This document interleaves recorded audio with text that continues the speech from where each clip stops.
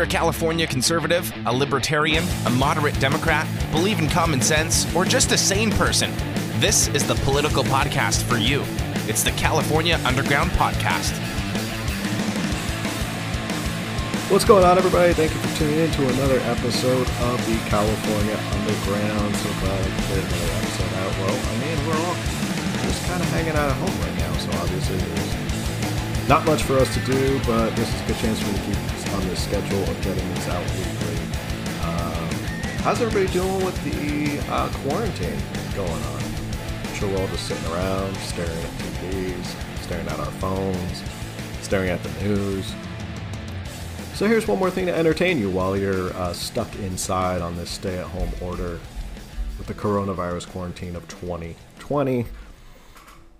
Lots to cover. We're going to talk more about California, what's going on. A lot of stuff has happened in the past 24 hours, including Gavin Newsom's stay-at-home order, what's been going on out there. I want to focus mostly on California, just a new thing I'm trying out. Obviously, we all like to talk about the national news, what's going on. I'm still going to talk about national news, but I want to start gearing this more towards California, at least in this podcast. Try it out. Because as a young podcast, we're trying out new things. So that's the great thing about young podcasts. You can watch them evolve over time. But with that said, let's start with the out of the gate monologue. Fear is a powerful weapon. It can be used to make people vote a certain way. It can be used to make people buy a certain product or even act a certain way. Today we are seeing a lot of fear. Fear being pushed by those in the media and those on social media, people trying to spread as much panic as possible. You've seen the lines at the grocery stores, the images of people inexplicably buying tons of toilet paper. The fear in our country right now is palpable. Every day, people are waking up to the news of new cases, new deaths, and news about how much equipment we are short. The stock market seems to keep dropping, and people are really nervous about their financial outlook. It's not great out there. And I won't pretend to say things are peachy keen. This is a tense situation. I was trying to think, when was the last time the entire country was this affected by one event? I would venture to say that it hasn't been since World War II that the whole country has been adversely affected by what's going on in the world. However, you don't have to choose to live in fear. You can choose to pick your head up and look at the good that is going on. Companies are jumping into the fray to help in any way they can. Just today, Tesla announced that they will start manufacturing equipment to help. Companies are donating millions of dollars to help people who've been laid off or furloughed. Treatments are being worked on around the clock all over the globe. Labs in America and abroad are working furiously on a vaccine. The first human trial on a vaccine has already started. People are working hard to get past this. While the news would like you to believe that it's all doom and gloom, there are plenty of silver linings. As Mr. Rogers once said, during a crisis, look for the helpers. And there are plenty of people helping out right now. Another similarity I see between World War II and now is how if anyone is equipped to tackle this issue, it's the United States of America. Before this happened, we had a roaring economy, setting records nearly every day. Our economic might right now is unparalleled around the globe. President Trump's private-public partnership with dozens of companies is an all-out, hands-on-deck approach that will defeat this. Let me repeat that. It will defeat this.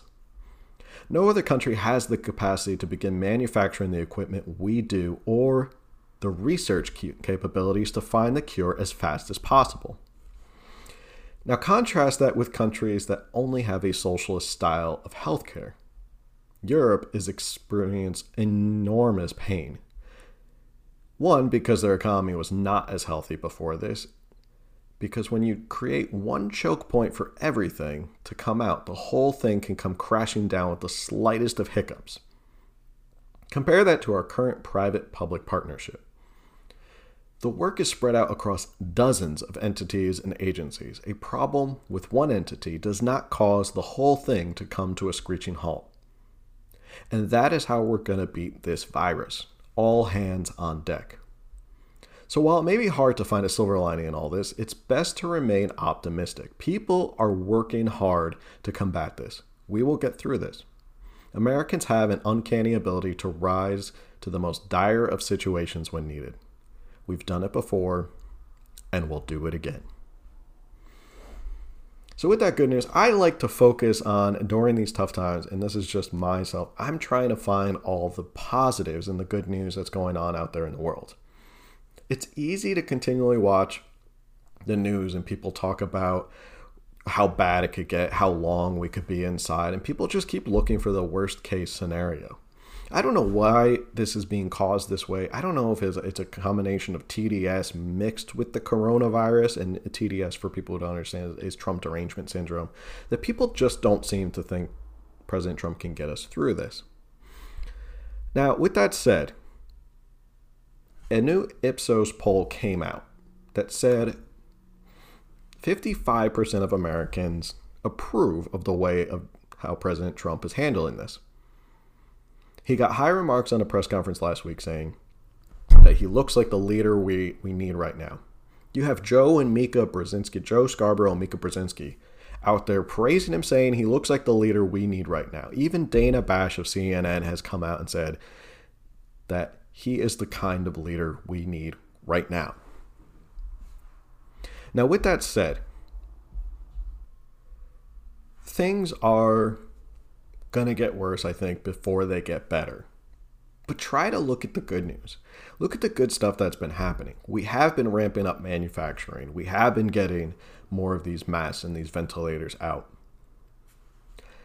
There's a lot of positive that's going on. We have a vaccine that's already in human trials. And now people say, well, the vaccine's not till a month or a year off. So we have a long way before there's an actual vaccine. But there's one thing I wanted to talk about. And I've been keeping my eye on this, and I think you should keep your eye on it as well. President Trump brought it up for the first time yesterday during the press conference, saying that this malaria treatment, there is a treatment for malaria that seems to be working pretty well. Now, I'm going to read an article from Breitbart which talks about how malaria countries don't seem to have any cases of COVID-19. Now, I'm not going to try and pronounce the name of it because I know I'm going to absolutely butcher the name of it, but this is an article from Breitbart talking about what people are starting to find out about this malaria treatment. The incident of COVID-19 is dramatically lower in malarial countries than in non-malarial countries, according to one researcher. This may well vindicate President Donald Trump's decision to fast-track the use of anti-malarial drug chloroquine phosphate for the treatment of coronavirus.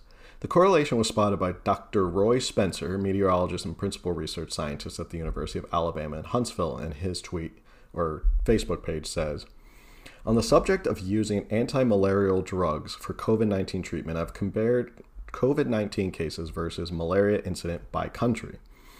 This is amazing. I download all the data for 234 countries, incident of total COVID-19 cases as of March 17, 2020, versus the incident of malaria in those countries, various sources, kind of messy, matching everything up. Results, multi-country average malaria cases per 1,000, COVID-19 cases per million in 3 cases of countries based on malaria incident. Top 40 malaria countries, 212 malaria equals 0.2 COVID-19. Next 40 malaria countries, 7.3 malaria, 10.1 COVID-19. Remaining 81, 234 countries, 0 malaria, 68.7 COVID-19. Again, the units are malaria cases per 1,000, population at risk, and COVID cases per million, total population. In all my years of data analysis, I have never seen such a stark and strong relationship. Countries with malaria basically have no COVID-19 cases, at least not yet. There are various possible explanations for this stunning correlation, as is back into the article. One is that malarial countries are not keeping effective records and the incidence of COVID-19 is much higher than they admit.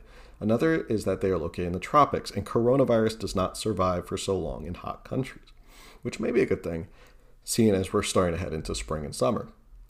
But the most encouraging possibility is that these countries whose populations have been heavily exposed to the cheap, generic, old-fashioned anti-malarial drug chloroquine phosphate and that this may have been given a degree of immunity. As I reported earlier, several studies, including a small-scale one conducted in France this month, suggest that chloroquine has proved effective in treating COVID-19.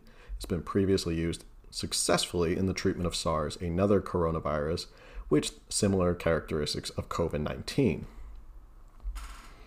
So, this is something I'm keeping my eye on. Every day I try to keep my eye on this because this could have huge ramifications. If this could at least, it's not a vaccine, it's a treatment. So that means that people who are infected with or come down with coronavirus actually can get this cheap generic drug and almost stop the symptoms, treat it, and get them better almost, not immediately, but in a quick turn. It stops these severe symptoms. And I think that's something that people need to start looking at is if this treatment works and they can figure it out, and I'm sure they're testing and figuring it out around the clock. It's cheap, it's affordable, it's out there, it's already been FDA approved. It's been around since the 1950s, so it's been around for a long time. There's a strong chance that this could change a lot of things. If you get a treatment, people start to feel better, that if they get coronavirus, it's not going to be the end of the world. They know that they could treat people who are at risk, who are at high risk of getting coronavirus, and stop it from doing really fatal damage to people. And again, I'm only just conveying information to you. I am in no way a doctor. I have no medical or science background, so I'm just following this and passing it along to you. But this is sort of just my big takeaway is that you have to look at the positives in this. Otherwise, I think you're just absolutely going to go crazy. Because you can't just sit inside and look at all the fear-mongering and the doomsday that we're going to be stuck inside for 18 months and the bad forwarding of texts and social media that say the National Guard is going to be deployed and we're all going to be stuck in our homes. And if you don't comply, the military is going to arrest you and throw you in jail. Like, you got to stop looking at the fear-mongering. It stinks now. But like I said, if anyone can handle this, and anyone has the resources to handle this, I think it's our country. Now, last night, Governor Newsom, in a press conference, issued what was a statewide order for all residents to stay home. This is an article, again, from Breitbart. California Governor Gavin Newsom issued a statewide order for all the state's residents to stay at home during the coronavirus pandemic. Quote, "We need to bend the curve in the state of California," unquote, Newsom said in an announcement. "There is a social contract here. People, I think, recognize the need to do more. They will adjust and adapt as they have. Home isolation is not my preferred choice, but it is a necessary one," Newsom added. "This is not a permanent state. It is a moment in time." In accordance with the new stay-at-home measure, dine-in restaurants, bars, clubs, gyms, and fitness studios will be closed. Public events and gatherings of people are also not permitted. Earlier Thursday, it was revealed California estimated that more than half of the state, which includes 25.5 million people, will contract the coronavirus through the next 8 weeks, according to a letter sent by Newsom to President Donald Trump. In the last 24 hours, we had 126 new COVID-19 cases, a 21% increase. In some parts of our state, our case rate is doubling every 4 days, Newsom wrote in the letter.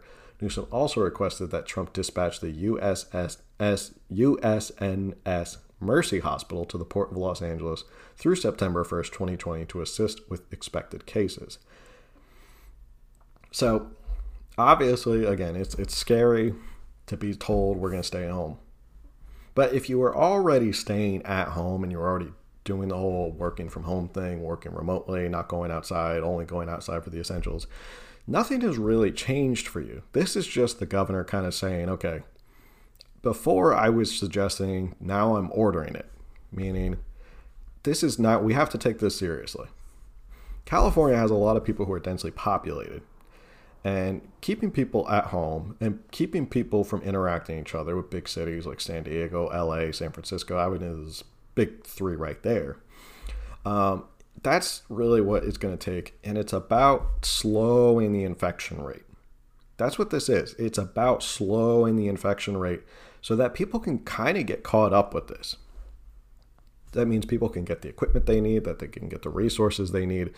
Obviously, we need the aid that we need. Obviously, the treatments that people are starting to look into.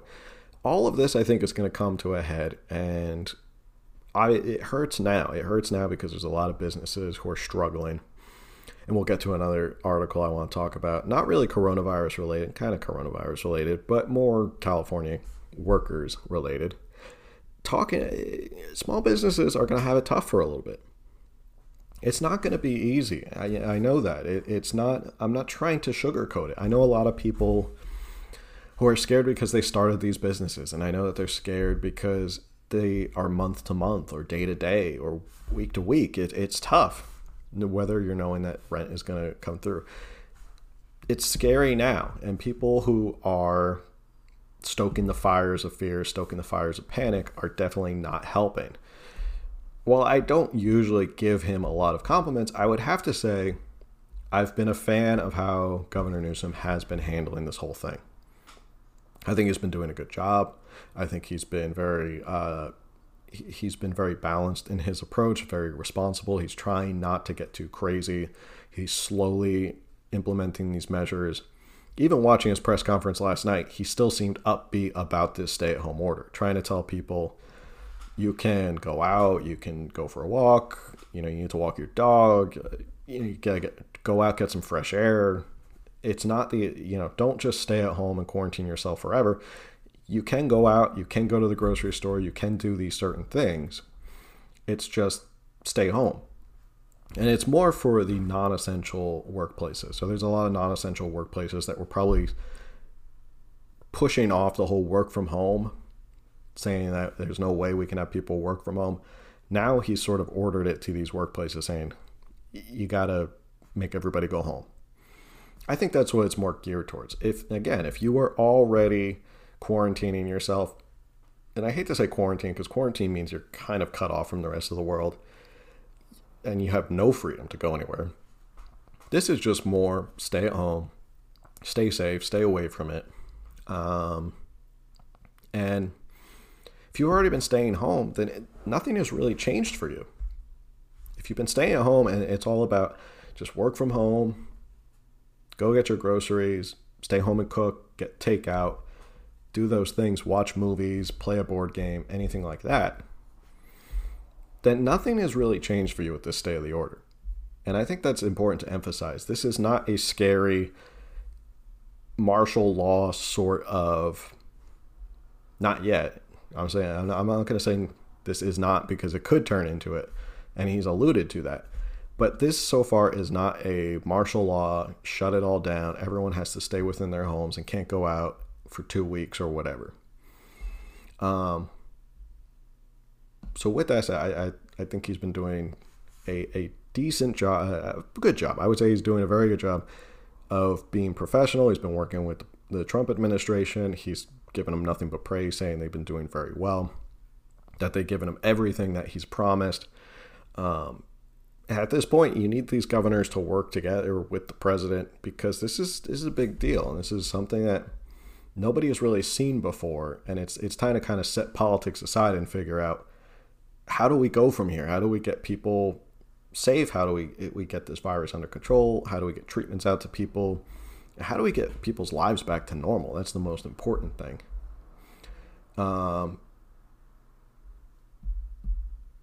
So with that said, there's, this morning there was also more news coming out, especially for people down here in Southern California.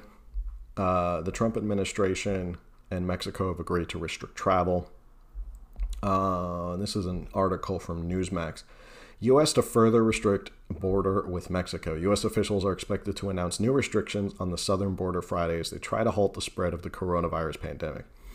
U.S. and Mexico have been working on plans to limit cross-border traffic, according to officials on both sides of the border. The plan is expected to look much like restrictions already announced on all but essential travel and trade deals between U.S. and Canada. Quote, we are looking at both our northern and southern border, acting Homeland Security Secretary Chad Wolf told reporters at the White House, explaining that the restrictions were aimed at, quote, eliminating non-essential travel across the border.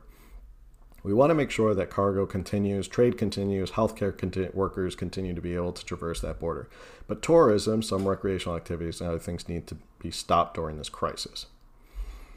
So obviously, if you are essential and you need to work, you can get across. There's essential things that need to happen. But again, it's about slowing the infection rate, and that's what it's all about.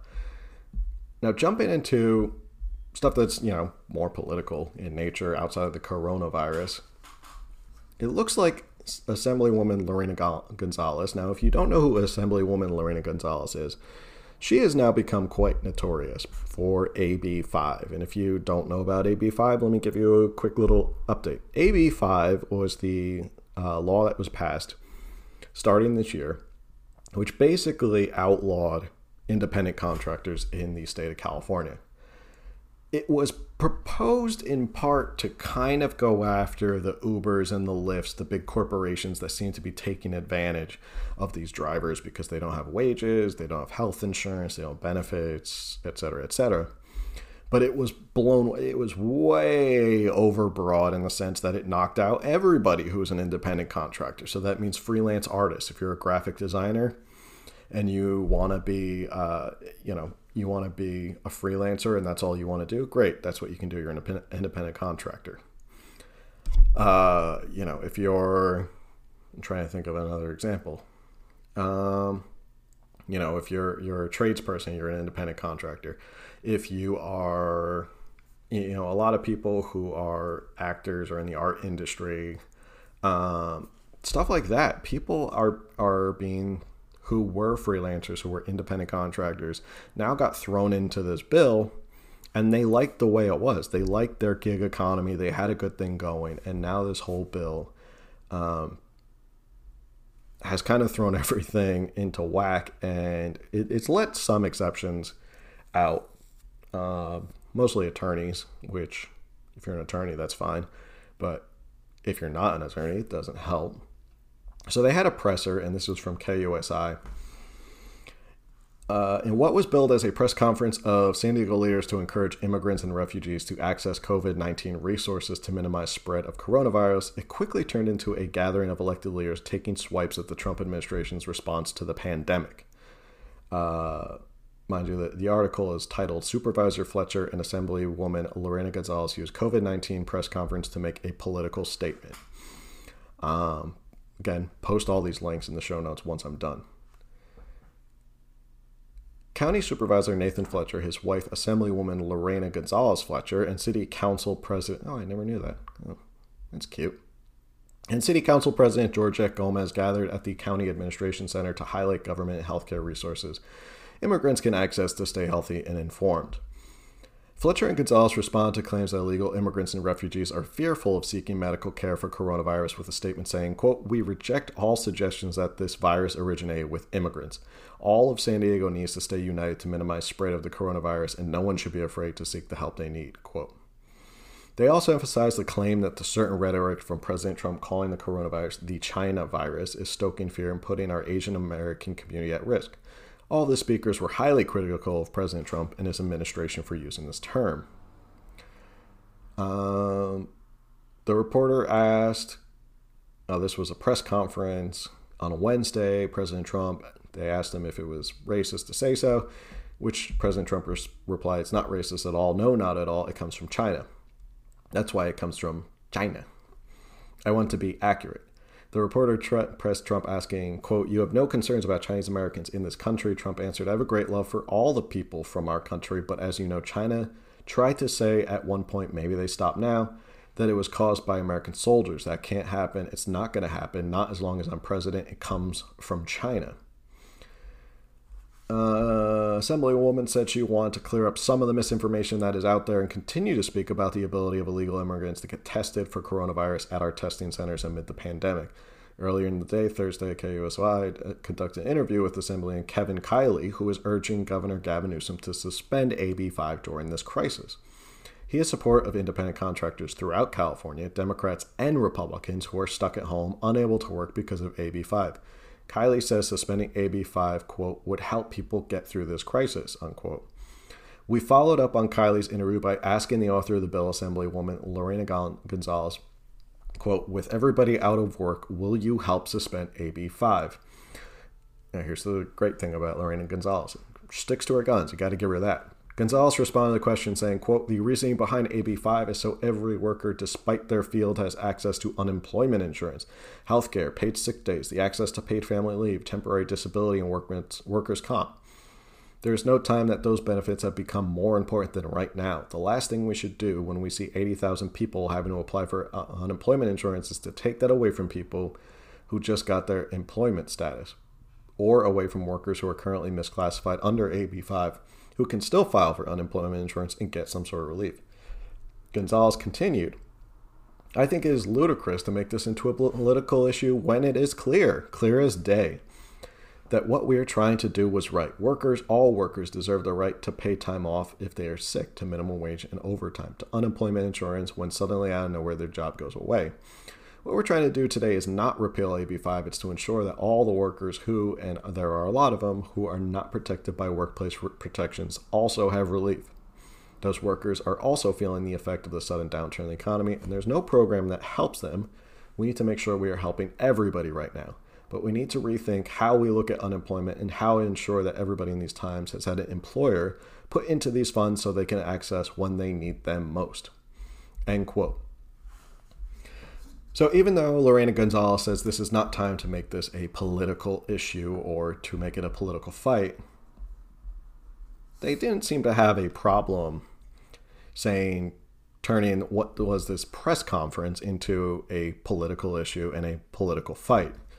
And Lorena Gonzalez is obviously going to go down with the ship. She's obviously committed to this. She's obviously committed to the idea that AB 5 is the most wonderful thing she could have ever done.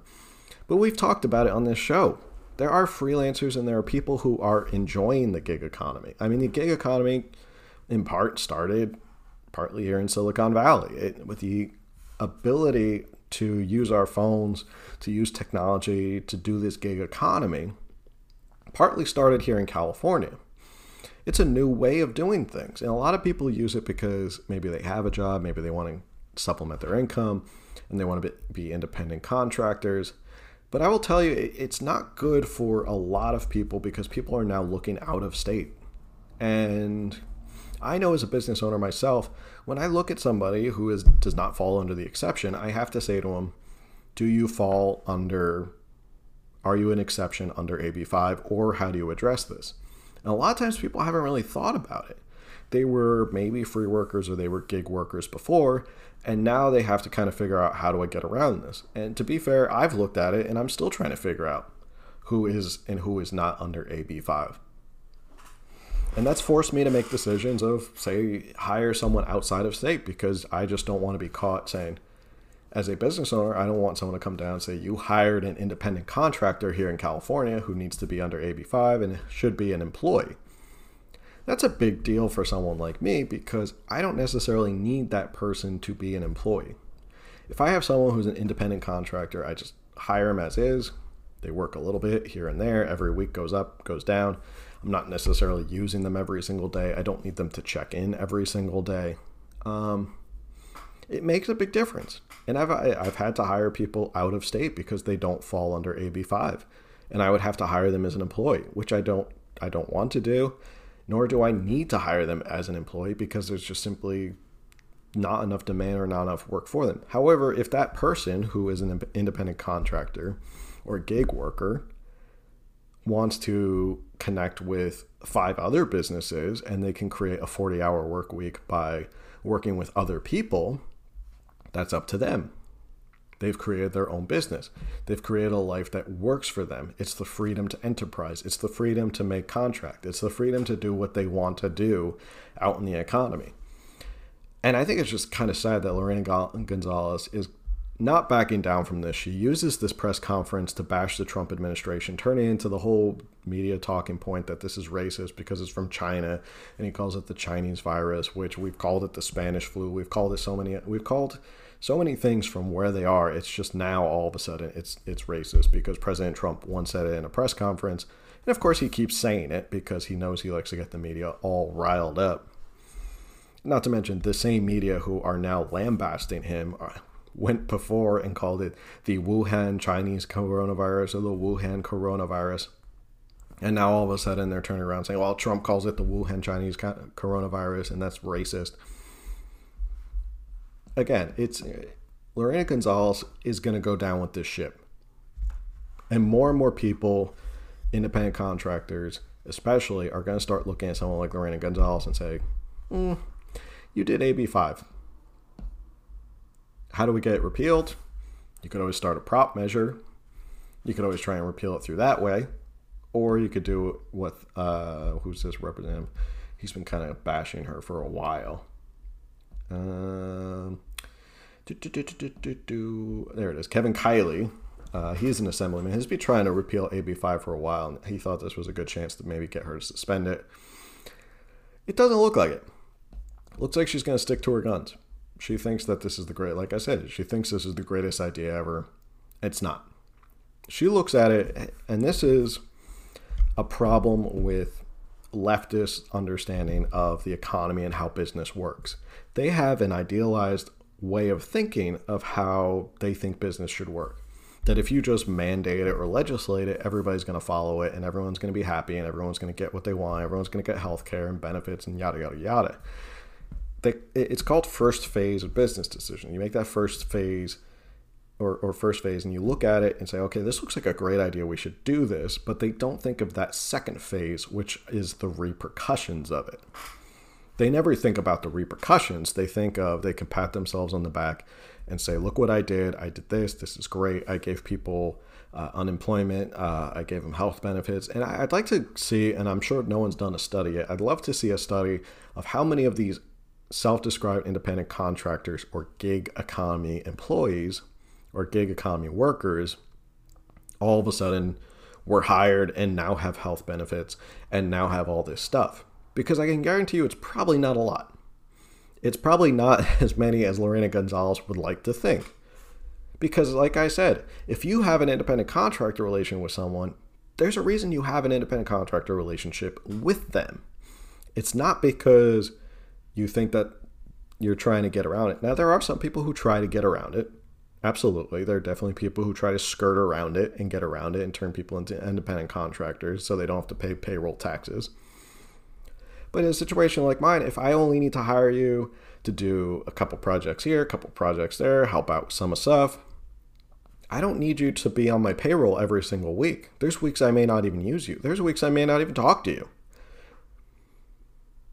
So I don't think she realizes not a lot of people were probably outside of the Uber drivers and the Lyft drivers because it's a big corporation. I doubt a lot of these independent contractors and gig workers were turned into real employees. And if they were probably part-time employees.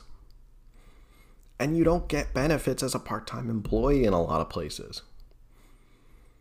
So it's all backfiring her. The only thing it could possibly be doing is filling the coffers of unemployment insurance, which that's up to the independent contractor. If they don't want to pay into it, they don't have to pay into it. But that's their decision. So still, politics will be politics. AB 5 is an awful, awful, awful, awful bill for the economy of California. It needs to be repealed. It needs to be thrown into the trash bin of history. It was an awful idea. It was a make me feel better, let me pat myself on the back and pretend I did a really nice thing kind of bill. And it just blew up in her face. She'll go down with the ship. She doesn't care. Or she's just that dense and in her own world and in La La Land where she thinks, yeah, I think this is a fantastic idea. I think it is a great idea. And I don't understand why no one thinks it's as great an idea as I am. I'm thinking it's more the latter. Last one I want to talk about real quick. Because if you're listening to this podcast, you are a political junkie. And this was an article on American Thinker. And it's not getting a lot of press, and obviously coronavirus is taking over the world right now. And this was posted just a couple days ago on American Thinker. It's about a case, and the case is called Citizens for Fair Representation versus Alex Padilla. And what happened here, and I'm going to have to read this because it is complex, and I'll do my best to break it down. Even in my lawyer speak, I will try to do my best to break it down.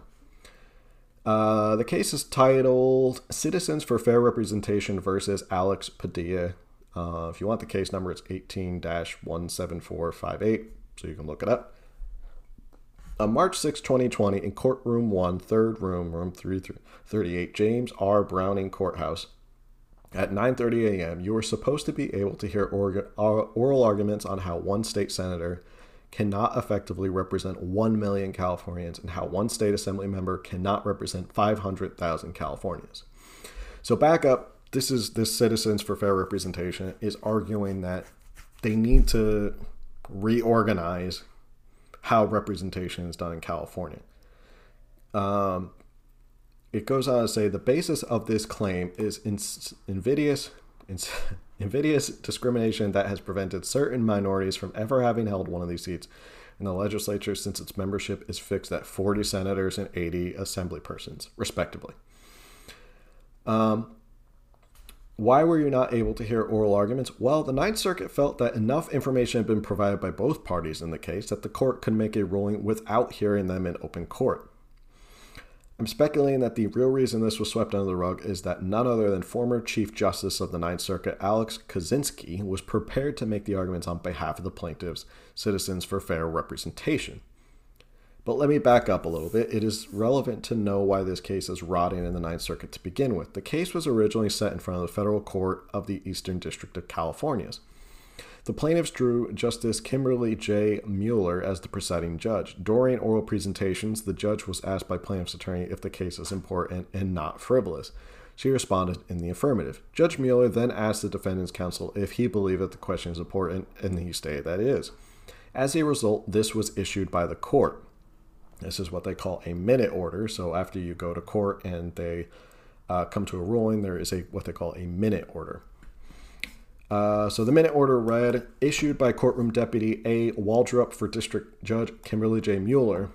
In light of plaintiff's complaint and notice of requirement of 3-judge court, the court has determined this case implicates 28 U.S. Code 2284, Section A, subsection A, providing for the convening of a 3-judge court.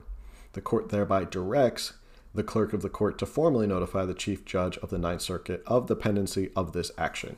As of 20 U.S.C. 2284, B1 requires, so that he may appoint a 3-judge court. So ordered.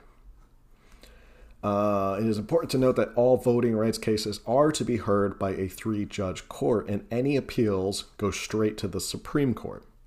And that court must hear the case. As such, after some scrambling by California, Justice Mueller rescinded her previous minute order with the following. Now, this is a new minute order, so she went in the back. As a judge, you're allowed to do this and change it. So, new minute order issued by blah, blah, blah, blah, blah, upon consideration of the parties' filings relating to the question of whether a 3-judge court need to be convened to resolve defendant's pending motion to dismiss and plaintiff's pending motion to amend, the court has determined that it is premature to request the convening of such a court prior to this court's threshold determination of jurisdiction and justiciability. Then it quotes a case, a Supreme Court case. Defendant's ex parte application for reconsideration is granted to the extent the direction to the clerk of the court at ECF 14 is withdrawn until the court has resolved the pending motion. The August 25th, 2017 hearing on the application for reconsideration is vacated. So, I'm really going to try and break this down because I think it's important. The article goes on to say, never in the history of the United States has a judge appointed a 3-judge court and then rescinded the order. When asked why, Justice Mueller responded that after consulting with others on the court, she changed her original ruling. This is significant as she cannot, quote, consult with others who did not sit in attendance at the trial at hand. This would mean that others would aid in ruling who did not have full knowledge of the information and proceedings. After forcing a couple of amended complaints by the plaintiffs, Judge Mueller finally dismissed the case with prejudice. Now that is huge. So as it stands today, the CFR plaintiffs wait for a back office ruling from the Ninth Circuit. What the public missed was a wholesale shredding of the corrupt nature of this case and Justice Mueller's beyond questionable handling of the same. We, the people, missed the opportunity to hear the former Chief Justice of the Ninth Circuit bring to light the vile contempt of a politicized court abusing the citizens of California. Our esteemed third branch of government hides under the cover of, quote, judicial procedure to save the much-needed embarrassment of an Obama appointee who once sat as a member of the Sacramento City Council. You can read the case here. Again, I'll post this in the show notes. There's links. You can read the brief of the Justice Kaczynski. This case is of extreme importance. The population of California has exploded. The upcoming census will show that we have topped 40 million. If this case is tossed on the dustbin of history, more Californians will be represented by the same 80-40 legislature, whose membership was fixed back in, get this, 1860s, so that the American Indians and persons of Chinese descent could not hold these seats. What is of equal importance is reconciling the activist decisions of an early 1960s Supreme Court who made all sorts of opinions on voting rights and now shut out voting rights cases using these cases as a base. So, it's a big deal. Let me try and break this down. It's mostly very suspicious because of the fact that under, like it said in the original minute order, under 28 U.S.C. Code 2284, subsection A, that when it comes to voting rights issues, there has to be a 3-panel judge ordered for the Supreme or for the Ninth Circuit. That was not done here. And for some reason, she went back into her little chambers and decided that it was premature and that they were going to dismiss this case. Well, they're not going to dismiss this case. The 20 hearing application for reconsideration is vacated. Why? There could be a number of rulings why, or a number of reasons why, but it's an interesting case because of the fact that why would they not want more representation?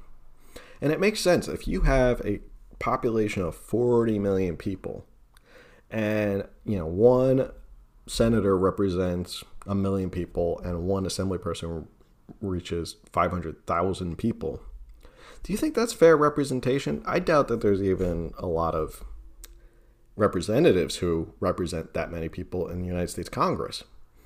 So it's hard to say why she would do this. Why would you want to keep it at 40-80 for so many years and why it's just exploded? Maybe they think it's a good thing coming. Maybe they're afraid of if they expand it and they open it up.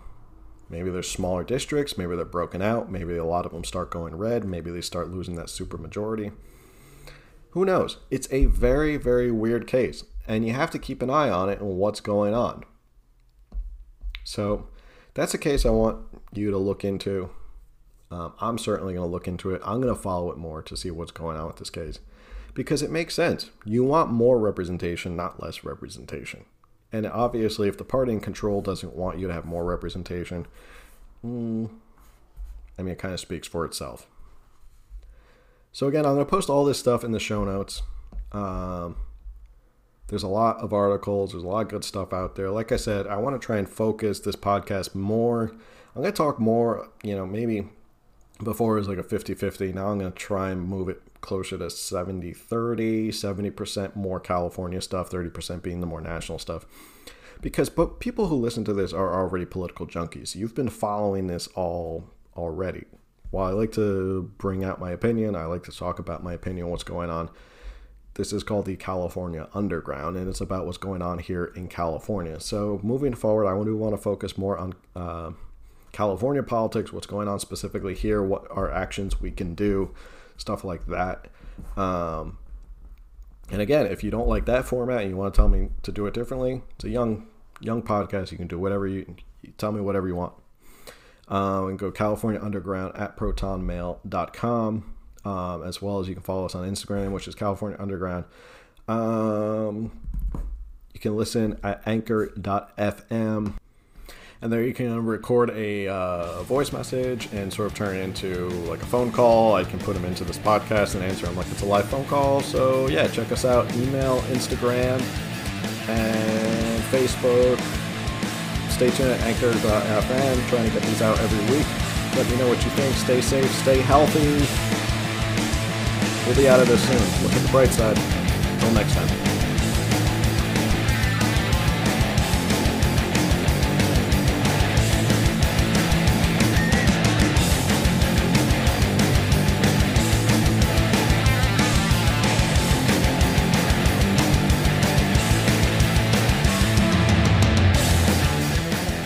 Thank you for listening to another episode of California Underground. If you like what you heard, remember to subscribe, like, and review it, and follow California Underground on social media for updates as to when new episodes are available.